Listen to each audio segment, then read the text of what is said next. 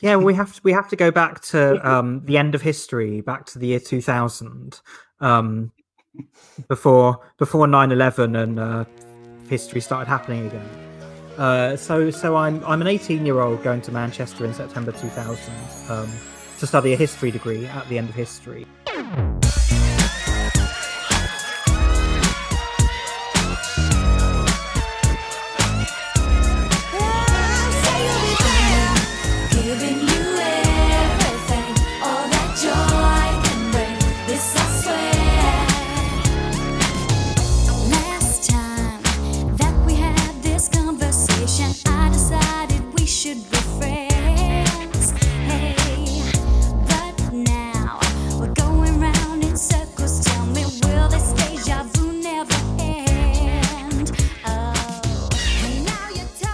Hello, everyone, and welcome to this episode of The Popular Show.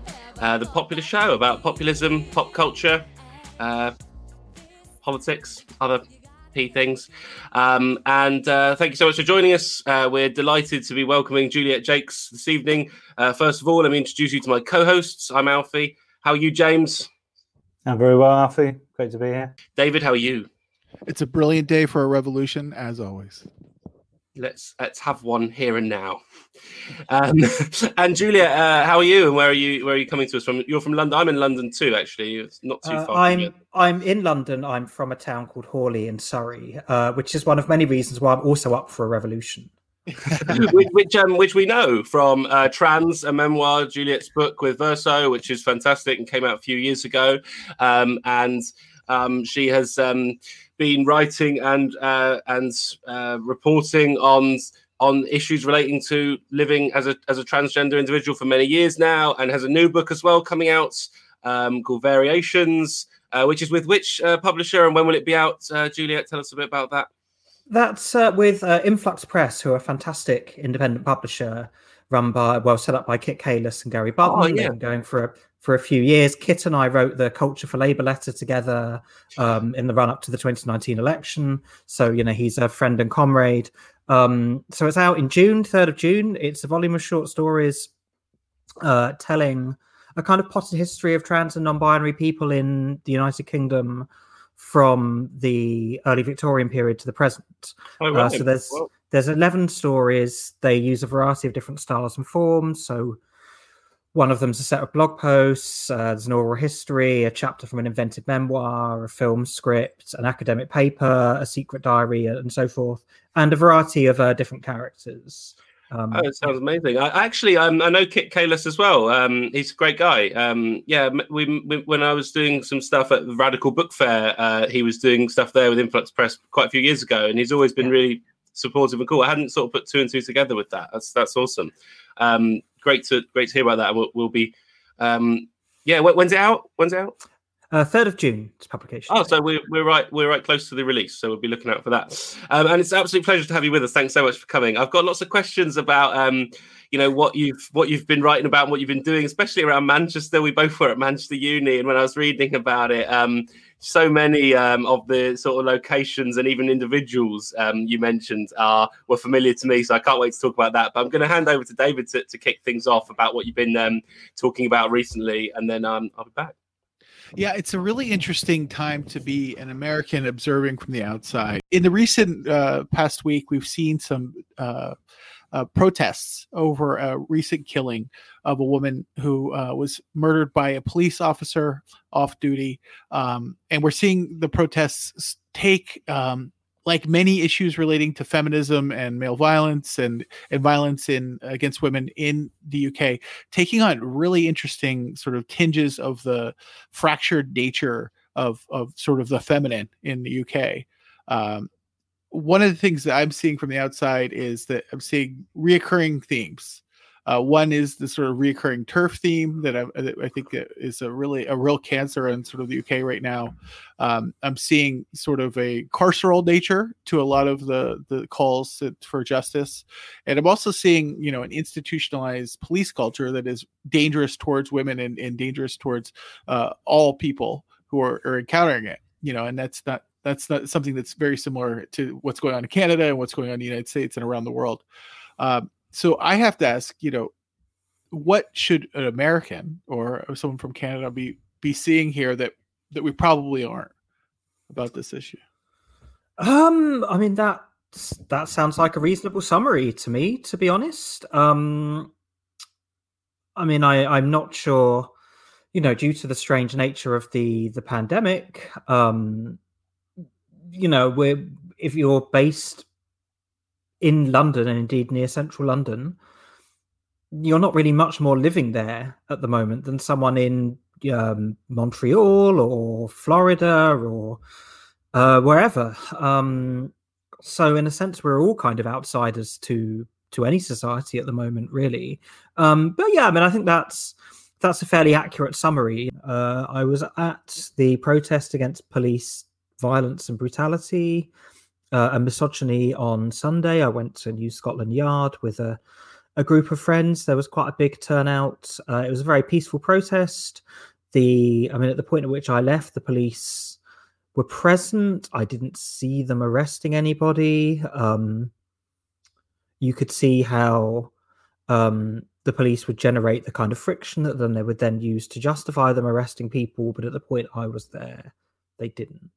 And again, because we're all living even more so online at the moment, a lot of the sort of questions about who is on the wrong end of institutional violence and the sort of structural violence that comes with an organization like the Metropolitan Police, a lot of this has been bogged down into just like very familiar, very tiresome and draining arguments about, whether or not trans women are women, and so whether or not violence against trans women and non-binary people and trans men even, whether that counts as violence against women or misogyny or not. And obviously it's particularly pronounced when people are discussing trans women, because a lot of the arguments about gender identity in the UK really come down to what Owen Hatherley, for example, has described as a national bullying campaign against trans women. So Angela Davis, argued in the 1970s that the reason why Black women were kind of diffident or reticent about joining like such a characteristic second wave feminist campaign as the anti-rape movement was that historically false rape accusations had been a major kind of agent of racism, the Emmett Till case as the kind of supreme one. More recently, Aya Gruber, who we've interviewed in the past, has argued that liberal feminists in America were sort of drafted in behind the notorious Clinton crime bill. So, in other words, there's been a kind of history of divergence between the women's movements and the Black rights movements, rooted in the fact that many of the protections that feminists have historically demanded have been then weaponized directly against black men, first of all. I wonder if, like, what's going on in the UK at the moment, where the alleged murder of a young woman by a police officer followed immediately by the brutalization of feminists of all races trying to have a peaceful vigil, followed again overnight by a bill criminalizing protest. I wonder if there's kind of potential here for a convergence of that historical tension between feminism and Black rights today, between, we might say, Me Too and Black Lives Matter. And the second part of that question is that's not irrelevant to the trans movement, because Sophie Lewis, for example, has argued that the one reason for Britain's unusual transphobia is that British feminism has never had to listen to Black feminism, that the Black population is sufficiently small that a very kind of bourgeois white feminism in Britain has never had to kind of question its own categories, and that has had ramifications for trans people. Trans people in America have had kind of that sort of question mark over white feminism that black feminism presented. I wonder if there's potential in this moment for a kind of sort of positive, like, reunion between kind of different radical strands right now, as heartbreaking as virtually every kind of element of it is. Yeah, I mean, that's a really astute observation by Sophie. I hadn't heard it put quite in those terms, but yeah, that's a really great point. Yeah, I mean, you think there would be, wouldn't you? You think at this point the enemy is so all-consuming, and it's so obvious that, you know, the Tories, having given a lot of like transphobes what they wanted with, you know, rejecting the Gender Recognition Act reforms and, you know, creating a harsher climate for trans people, are not going to let like cis feminists off the hook either. For example, they're not going to do anything about structural institutional misogyny, which is the thing that we should all be uniting against. So yeah, I mean, I do think this potentially could be a quite kind of unifying and clarifying moment, because the mask is off the enemy so much now that I think anyone who still sees like trans people as the enemy or people of color as the enemy rather than, you know, the government, I don't think that position is sustainable unless you're just more or less in ideological cahoots with the ruling party. I was quite interested in what you were saying. I think it was earlier today we were talking about this event that you'd done through the World Transformed, which you can find on Facebook, where you were talking about the discourse around prisons and things like that, where you were specific, and this has also been part of your book, that this is not so much about like there's these kind of almost have become quite cliched kind of ways in which people talk about this issue with the police, prisons, transgender people, where it's like they want the debate to be about, you know, where do trans people fit in women's, men's prisons, etc. And that sort of sets the terms of the debate and frames things in the wrong way to begin with. So there's this sort of media institutions who are determined to set the debate around trans issues, you've argued. And I wonder if you could say something about that and how you see that process playing out and what kind of damage it does, kind of thing. Well, yeah, I mean, I think, you know, myself and others made a real effort in the first part of the last decade just past to improve trans media representation, bring more trans and non-binary voices into mainstream media, because we felt that the terms on which our lives are being discussed were not being set by us, and they were not very helpful.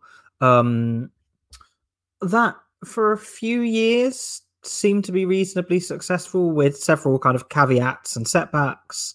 But nonetheless, there was a period where that seemed to be a successful tactic, and I think I and others underestimated the extent to which that was utterly reliant on the good graces of editors, people in positions of relative power, more so than we had within these mainstream institutions. You know, we were all just freelancers. None of us had any institutional power in any of those organizations, and we got outgunned, basically. Editors made a choice, either conscious or not, doesn't really matter, to repeatedly platform people who call themselves gender critical. I can never hear that phrase without thinking of Alan Partridge describing himself as a homo skeptic, but gender critical feminists whose main interest, it seemed, or driving obsession, depending on how Linehan you are, main interest was pushing back against trans visibility and trans rights. And they did this by, you know, kind of, it's the same tactic that the alt-right used, really, which is just insisting on having a debate. And the debate was always on the subject of their choosing, which is basically, are trans identities valid?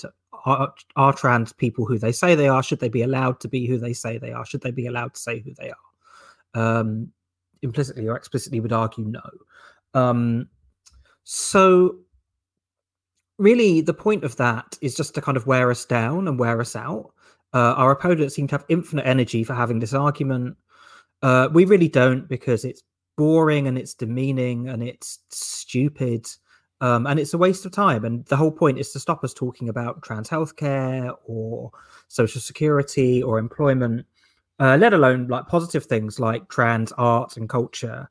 I think it does a lot of damage. Liz Truss leaked some proposals to the Times, or someone leaked some proposals to the Times over the summer, in which they sort of said that not only would reforms to the Gender Recognition Act to allow trans people to self-identify and to attain gender recognition without the approval of medical professionals, not only would that not be happening, but actually we'd be taking rights away and we would be barring trans people from single-sex spaces effectively, which would make it in practice make it really hard for us to participate in public life. I don't know how they would have planned to enforce this, whether they plan to have cops in every bathroom, which, looking at the way things are at the moment, maybe they do.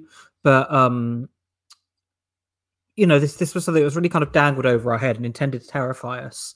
And in both cases, opposition to the Gender Recognition Act reform for self-identification and also the exclusion of trans people from single-sex spaces, both of these proposed points of legislation drew very, very much from like these endless debates in particularly the broadsheets, the Times through to the Guardian. So it does a tremendous amount of damage. The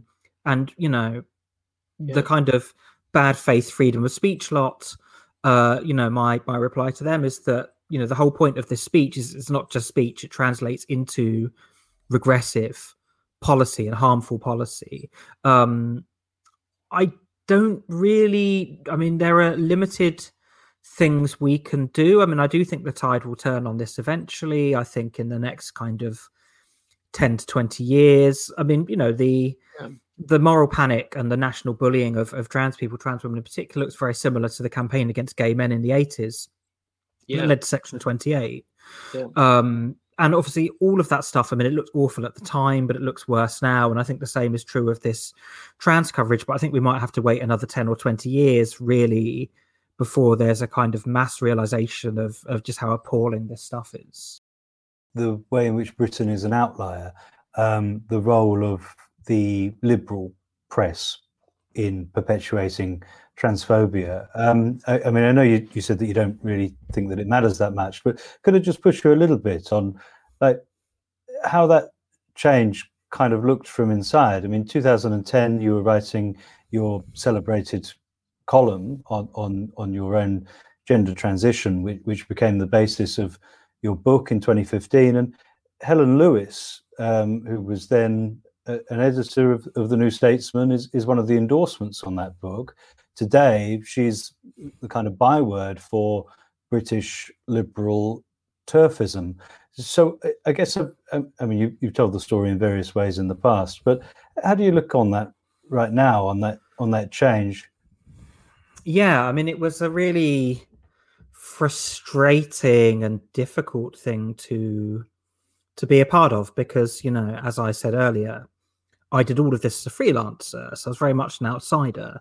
And you have this thing where, you don't get any of the kind of financial perks or security of having your name attached to an outlet as a freelancer, but everyone associates you with it. And when I was writing for The Guardian in 2010 to 12, The Guardian had quite a bad history on trans stuff. And it's exactly the same kind of supposedly feminist transphobia. And a lot of the same people who've kind of maintained their positions, or at least until recently, who are responsible for it. But with The Guardian, it was quite clear that I was a new writer trying to establish myself. The Guardian was a big organization, and I was only writing for one small part of it.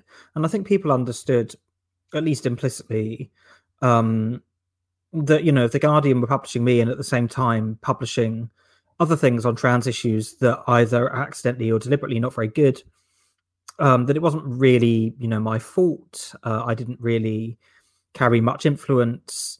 I felt people understood that. With The Statesman, it was harder because I was a regular blogger for them on all sorts of subjects, which didn't translate at all into particularly good kind of financial remuneration, quite the opposite, in fact. But, people sort of understood that the Statesman was quite a small team. I did events in 2013 with the whole of the sort of New Statesman blogging team, Helen Lewis included, who was editing the website at the time, and made a certain type of feminism central to the Statesman's offering online. So I think it looked to people a lot more like I had a lot more influence than maybe I actually did. And, I got caught in a really difficult position because the Statesman sort of kept publishing these gender critical op-eds, sort of pushing the line further and further in terms of what could be said.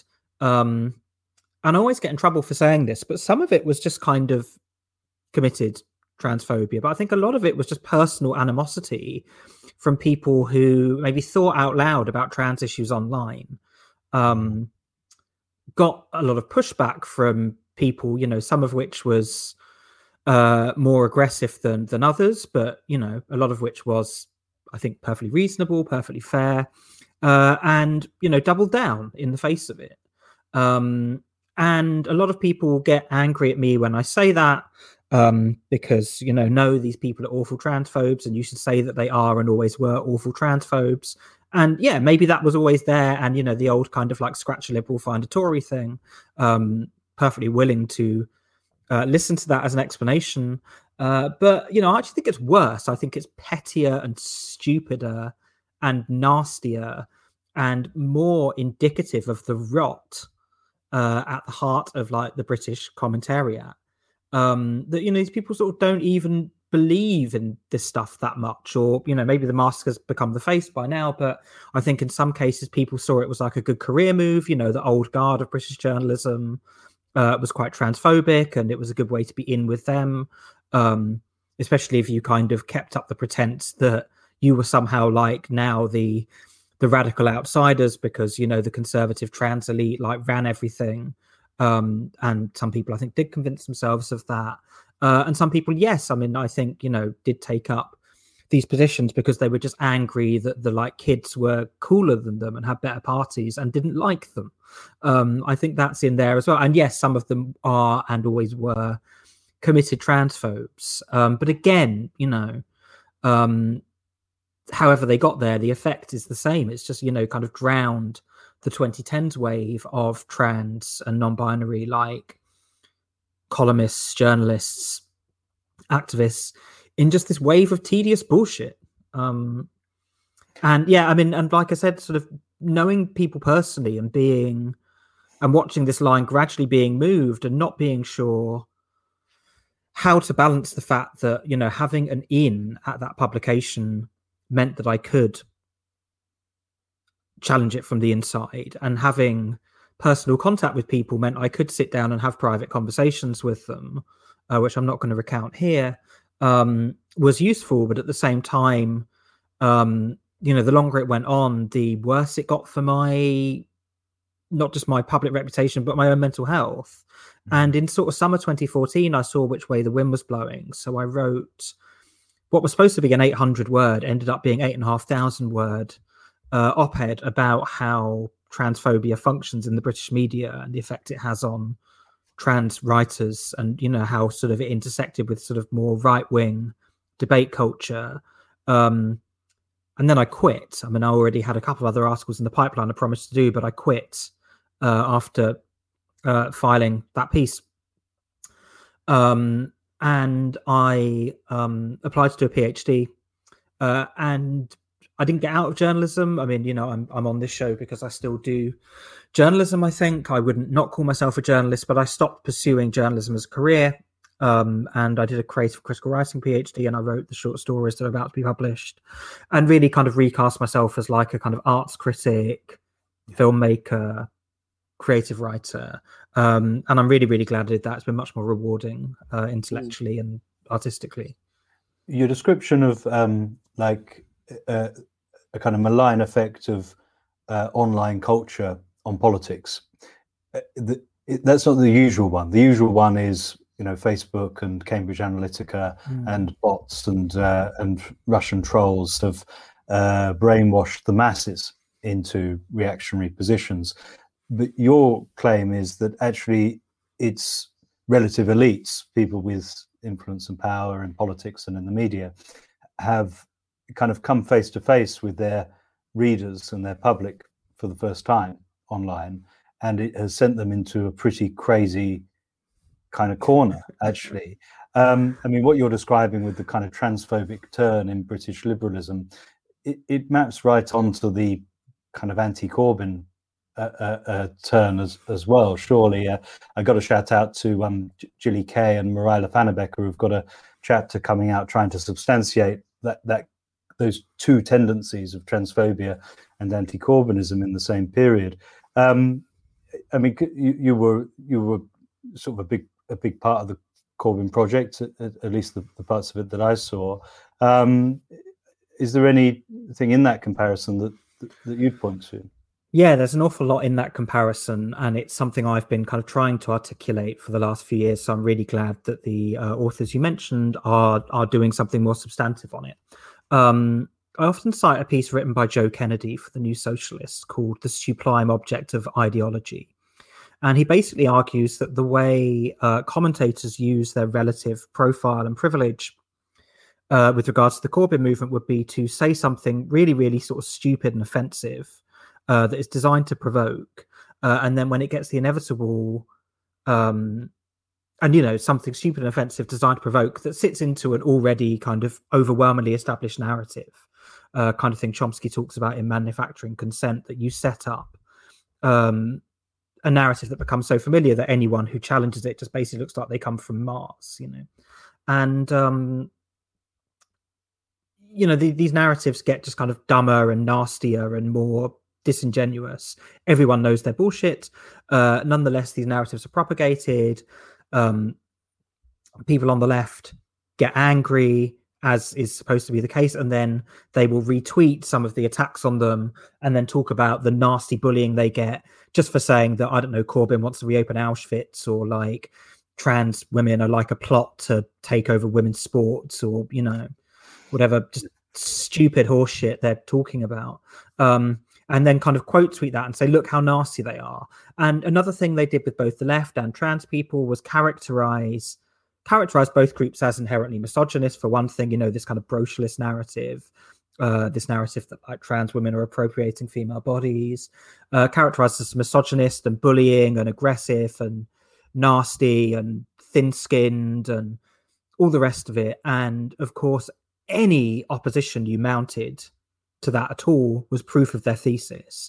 And it was the same people a lot of the time, the same named individuals. I'm not going to name any of them, but we all know who they are. We know all too well, really, because we've all spent too much time on that horrible website. But, same people using the same tactics at the same time against the same groups in the same way. Absolutely. And Corbyn coming out unequivocally for trans rights obviously drove them crazy. Yeah, no, absolutely. Go ahead, David. It's almost that from the outside, it seemed like it's almost as if Jeremy Corbyn actually allowed them to be more transphobic. It's just like, well, I mean, if Jeremy Corbyn came out for Greggs, then he couldn't eat Greggs anymore. And if he came out for Pret, then he couldn't eat Pret anymore. And it just the sort of mental hoops that it would allow people to say, that's too radical. I mean, if Jeremy Corbyn had said, I really love your daughter, they'd be like, I don't love my daughter anymore. I mean, it's unreal.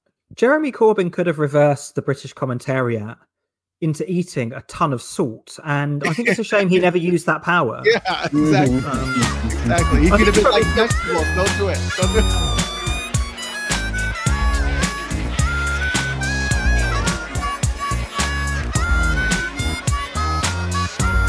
When I was rereading Tran's memoir today, just having a look, I was reading the Manchester University section, and I think this is something we should chat about, because it was, I mean, there's sort of, I guess for me reading your book, there were sort of two reasons why I found it so sort of compelling and interesting, and one is that you're an amazing writer who really kind of sort of just writes in a way that I can sort of follow easily and understand how important these issues are. It's just but the other reason is that we had like quite a oddly similar experience of Manchester places, or not the experience itself, but like so many of what you talk about is the exact same sort of streets and locations that I went to at Manchester University, and James and Izzy as well here are also Manchester Uni. Or Manchester University graduates. And so I was in Owens Park myself, and you were in Oak House, if I remember from the book, and but you know, and what else was? I mean, some of the detail of the place. Obviously, many of these institutions you talk about, like Fifth Avenue and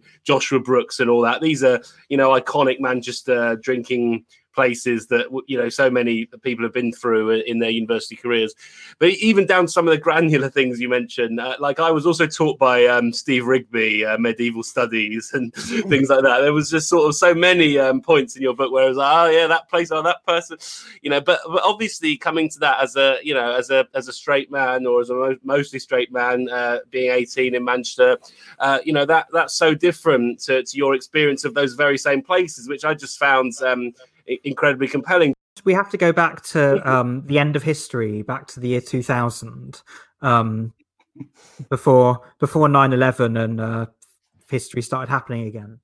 So I'm an 18-year-old going to Manchester in September 2000 to study a history degree at the end of history, and I'm identifying, I think, as a gay man, as a cross-dresser at the time, and I get put into halls, Oak House, with 7 guys who, bless them, I was quite fond of them all individually, but together they were not the easiest company. We got threatened with eviction after angering the Commonwealth Games Committee because the Commonwealth Games were being held in Manchester in 2002, and so in sort of round about Christmas 2000. Various dignitaries were being shown around Manchester halls of residence and being told this is where the cream of your country's athletes will be living for the duration of the games. And our flat was being renovated at the end of the year. And I had introduced my flatmates to Bill Hicks, whose quotes they had written all over the walls in permanent marker, as well as growing a family of mold, the Desai family, having various traces of various drugs all around the room. Basically, they're all really into drum and bass. And I had the room next to the living room. I ended up quite liking some drum and bass, just because if you have to do that much dope to go to sleep, and then you have to sleep to that much drum and bass, you're going to end up sort of, you know, developing a taste for it, just out of Stockholm syndrome, if nothing else. Coded Language by DJ Cross, though, that's a really good record. Yeah, so that was my sort of living experience. So I started looking elsewhere for people who would be like people I'd actually hang out with. And so there were 2 places really, both of which were based on me wishing it was still the mid-80s. And one was the music scene and one was the queer scene. So I found the music scene was mostly just like blokes in tracksuits sort of playing the whole Stone Roses album on acoustic guitar in the Star and Garter. So, you know, I had to sort of set up my own music scene, really. I sort of ran a record label with a couple of friends. And with the queer scene, that wasn't really for me either. I mean, it was still very much the gay and lesbian scene at that point. And it hadn't really occurred to me how much sort of trans people had sort of lost in a lot of the identity politics arguments within the queer scene within the 80s and 90s, and that the sort of gay male scene didn't really retain trans women at all. So I didn't really find any trans women in Manchester, and I was just looking in the wrong place. I mean, it's kind of an interesting thing now, just to loop back to the previous conversation. I think a lot of the anti-Corbyn and anti-trans stuff is just based on like middle-aged people who are losing their edge and hate the young. And like the problem I had as a young proto-trans woman in Manchester was that all the trans women I encountered were sort of 20 years or more older than me, and I you know, couldn't really relate to them because of that. One place I did like was a place in just off Canal Street. Canal Street had, because Queer as Folk had been shown on Channel 4 the previous winter, and that brought an influx of straights really to Canal Street. And I got really frustrated with Canal Street because it was either these trendy bars full of straight people, really, or these very untrendy bars full of like older gay men that weren't particularly welcoming to like young kind of femme people like me, really. So there wasn't really that much of a place for me there. But on the edge of Canal Street was a bar called Manhattan's, which was this show bar, which had like trans women working behind the bar and drag shows. And I always wanted to go there more, but I couldn't find a sort of a group of like trans or queer people who were up for going there with me regularly. A couple of friends of mine would sort of stop off there on the way home after a night out. But in terms of people who I could like dress up with and go there and actually kind of become part of a scene there, I never really found that. But Manhattan's always kind of stuck with me. And I found out researching the memoir, actually, that they were set up by Juliet Grant, who, those of you who have watched all 8 hours of the new Adam Curtis series on BBC iPlayer, if you weren't familiar with her before, Juliet Grant was the star of the BBC's Change of Sex documentary in the late 70s, early 80s, with the notorious interviews with Dr. John Randall, the rather terrifying clinician at the Charing Cross Gender Identity Clinic. At the time, was noted for being a really kind of passive-aggressive gatekeeper. But Julia Grant, had used the profile she made on that series to set up a couple of bars in Manchester that were like, aimed at trans women, basically. So there was some space for us. But at the time, I was more inclined towards just carving out my own space with the record label and the nights we put on. Which meant I had quite a lot of like freedom for self-expression. There were moments where I didn't, because people were worried about homophobia and transphobia, but for the most part I did. But I didn't really have like-minded people around me. I mean, I loved the people around me, and several of them are still very close friends of mine. The most important friendship I made was with a guy called Joe Stretch, who was at the time lead singer of a band called Performance, who really should have been like one of the biggest bands of the 2000s. Like their early gigs were utterly brilliant. 2 women, 2 men, incredibly well dressed, kind of really tapping into that sort of 80s retro sort of Electroclash stuff, but with a really kind of dark take on sexuality and kind of slightly ahead of the curve in picking up on certain sort of electronic post-punk things like the kind of early Human League records, and sort of pulling interesting things out of those records. And what happened to them was, in part, that they signed to a major label who didn't really get them and wanted them to be another band like the Killers or somebody else who was sort of big in the mid 2000s, and sort of sucked all the interesting things out of them, really. And they ended up making a couple of albums that were good, but they weren't really the band they should have been. And Joe has since become a novelist and creative writing teacher, and indeed my Guardian column was his idea. So he's a very, very important friendship to me that I kind of made on that scene, and again very much someone who was sympathetic to the trans stuff from an outsider perspective, but was like a quite dandy-ish straight guy, basically. I can talk more about early 2000s Manchester. I mean, you mentioned Steve Rigby, who taught medieval history in Manchester and was my personal tutor, was a committed Marxist, big Manchester City fan. I was and remain incredibly fond of him. I distinctly remember a seminar in my second year, one of those seminars that's at 9 o'clock in the morning and everyone's kind of half cut.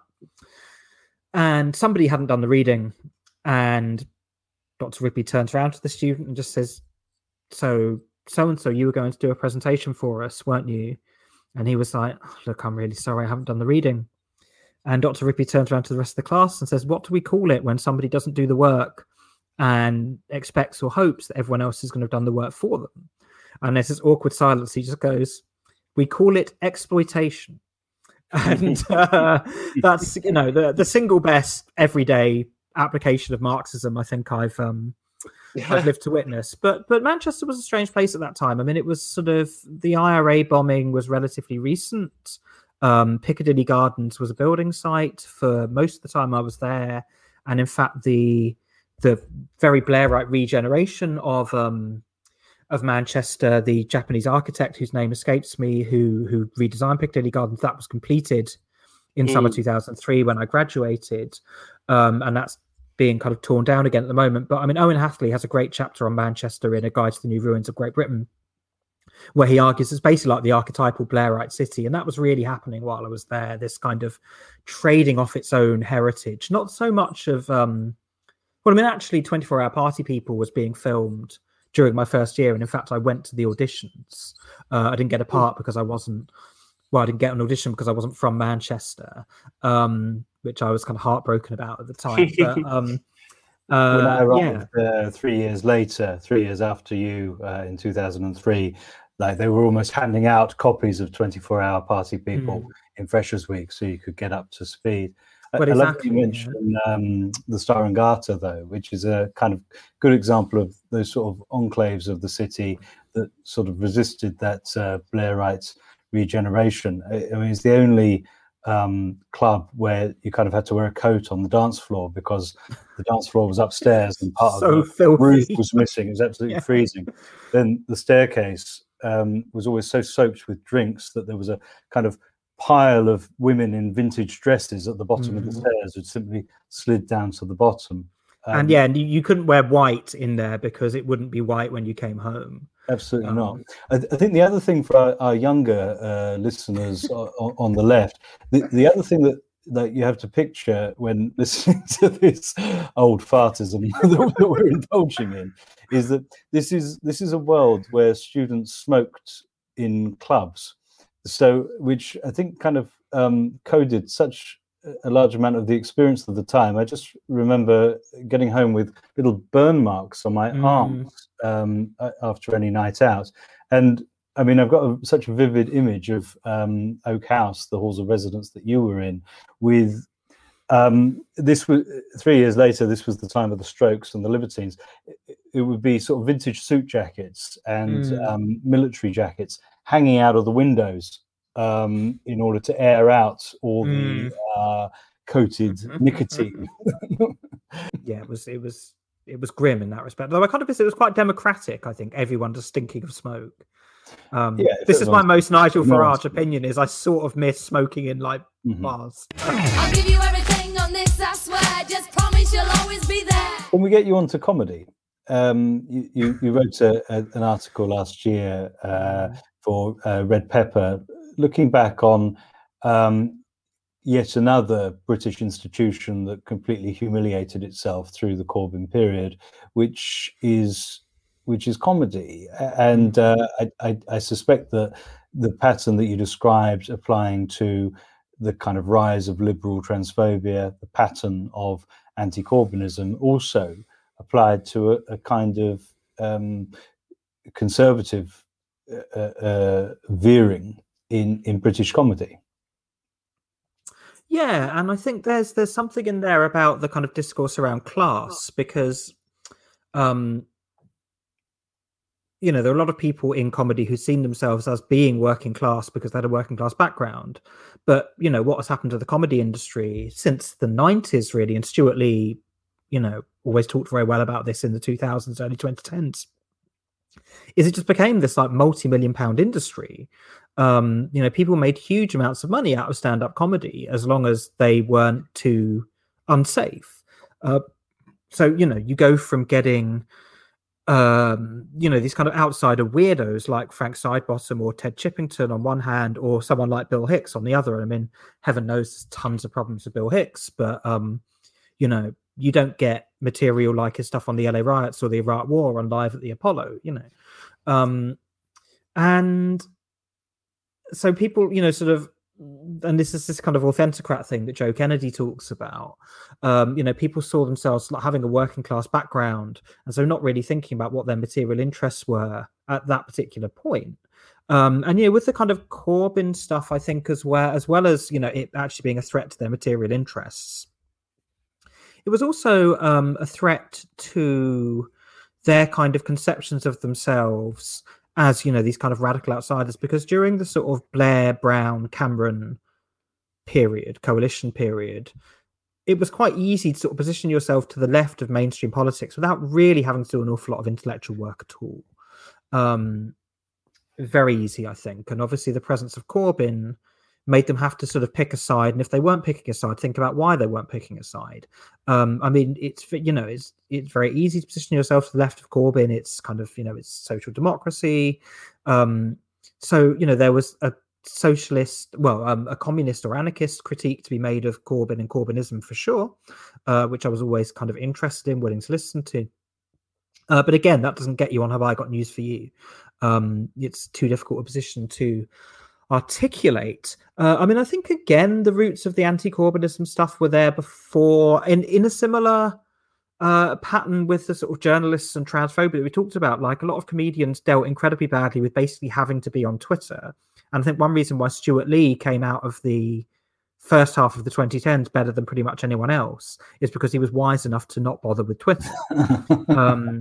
Because, Twitter, nobody is under any pressure to be funny all the time on Twitter, except comedians. And no one is funny all the time. Not even the greatest comedians are funny all the time. And, some stuff works, some stuff doesn't. But, the sort of pressure they must have felt to be funny all the time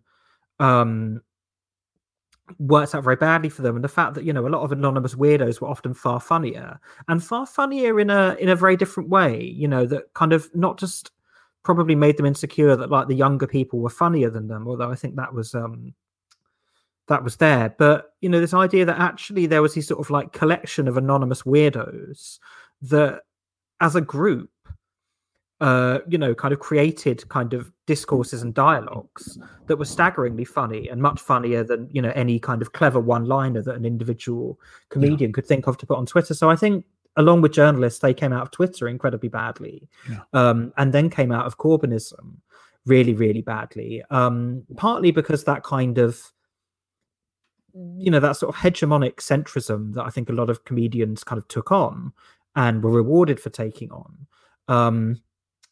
again, just kind of came unstuck in the Corbyn period. I mean, in the article, I used the example of the Charlie Brooker section on his Screenwipe or Newswipe program in 2016, where he's talking about the whole kind of boring farrago with sort of Corbyn and Richard Branson on Virgin Trains and whether or not Corbyn could get a seat. And the trouble with that is if you kind of both sides something like, I mean, do you remember all the like nonsense around like pasties and Greggs in the Miliband period? I think there was going to be a tax on hot pasties but not cold pasties, or the other way around. I can't really remember, but it basically resulted in like loads of politicians just like trying to pretend they'd eaten at Greggs before. And you can both sides that you can take the piss out of everyone there because it's just stupid, inane, posturing bullshit. And I mean, you could argue that the Corbyn thing on Virgin Trains was, but you'd actually need to spell that out. Yeah. Because if you just both sides Corbyn and Richard Branson, then you're just siding with power. Yeah. And the Brooker thing, I mean, he'd already written a couple of things before, which I actually admired, saying, look, I'm getting sucked into the establishment. I can't write about it in the same way. And his sister-in-law was like a Labour MP who'd voted for Owen Smith in the leadership campaign. Who was that? Rupert Huck. Oh, right. Who's by no means one of the worst ones. No. But far, far worse people in the Labour Party. It's such a small world. Like, are there just 3 bars for politicians? I think there might be culture writers in London that keep them away from the hordes of falafel throwing momentum thugs. But another problem for them, I think, was just like the mainstream media just attacked Corbyn from every possible angle, including ones that contradicted the other angles.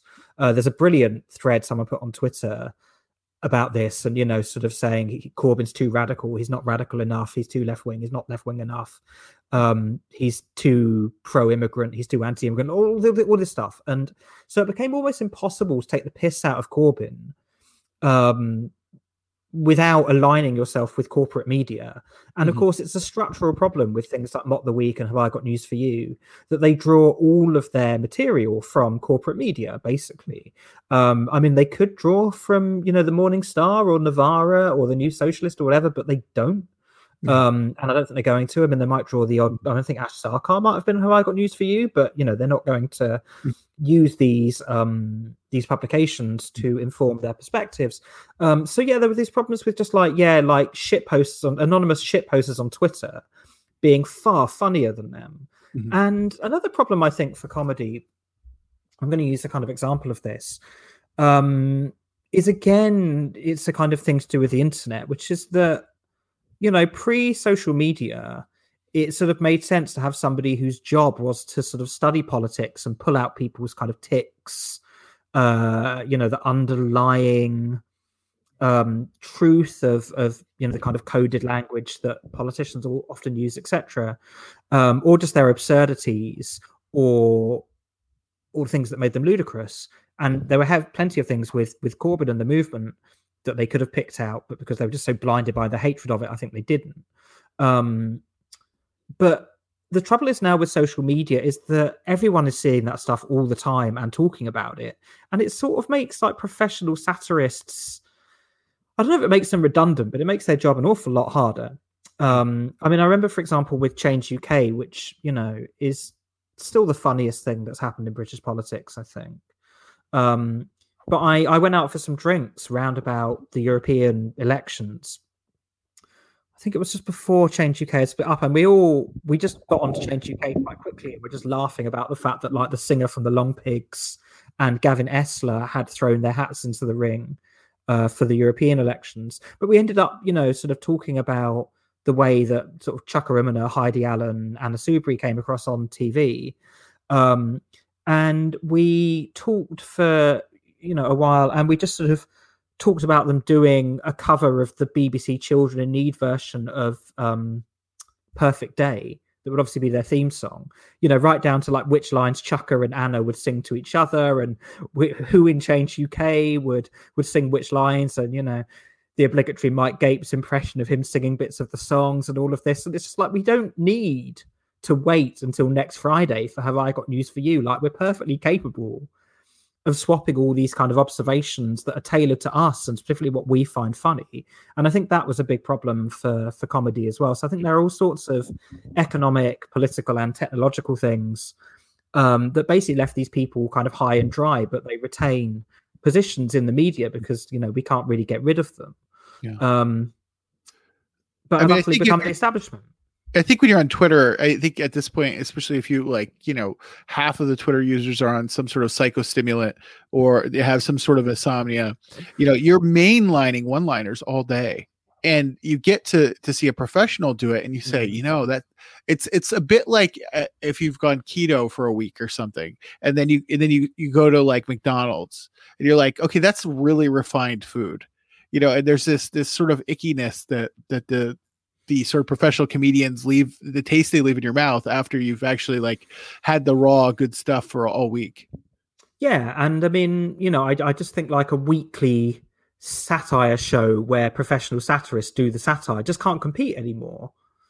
And you would only kind of watch that stuff if you just held the internet in complete contempt, which is, a kind of very elite position. Increasingly, it's a kind of middle-aged position as well. And so what else is going to happen other than this kind of like reactionary ossification, really?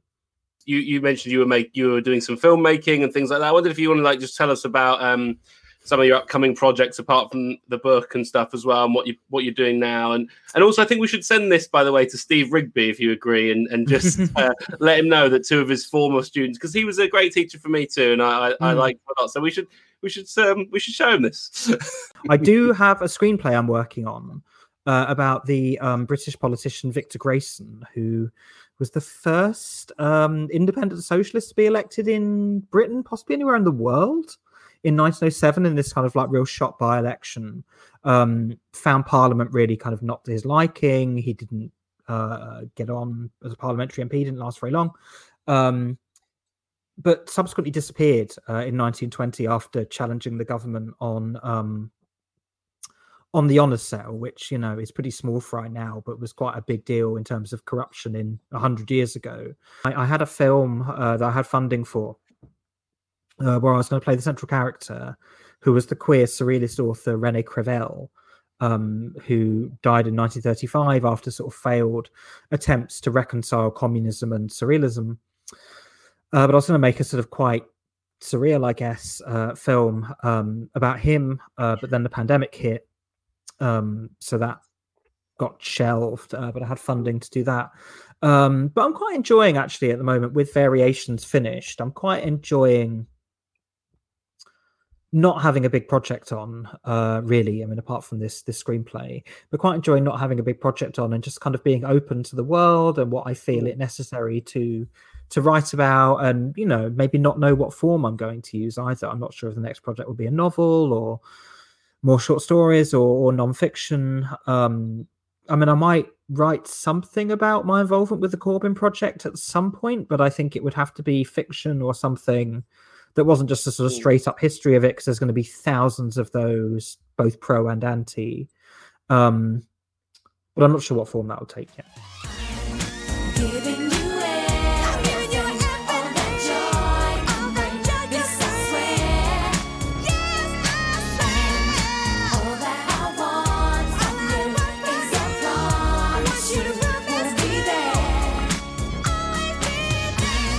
And, thanks so much, Juliet. I think we've all loved talking to you about everything, really. And it's been lovely to have you on. And we really appreciate everything. And we can't wait to read the new books and see what you're up to next. Yeah, I mean, I could have done it for much longer. It's just like being down the pub, you know.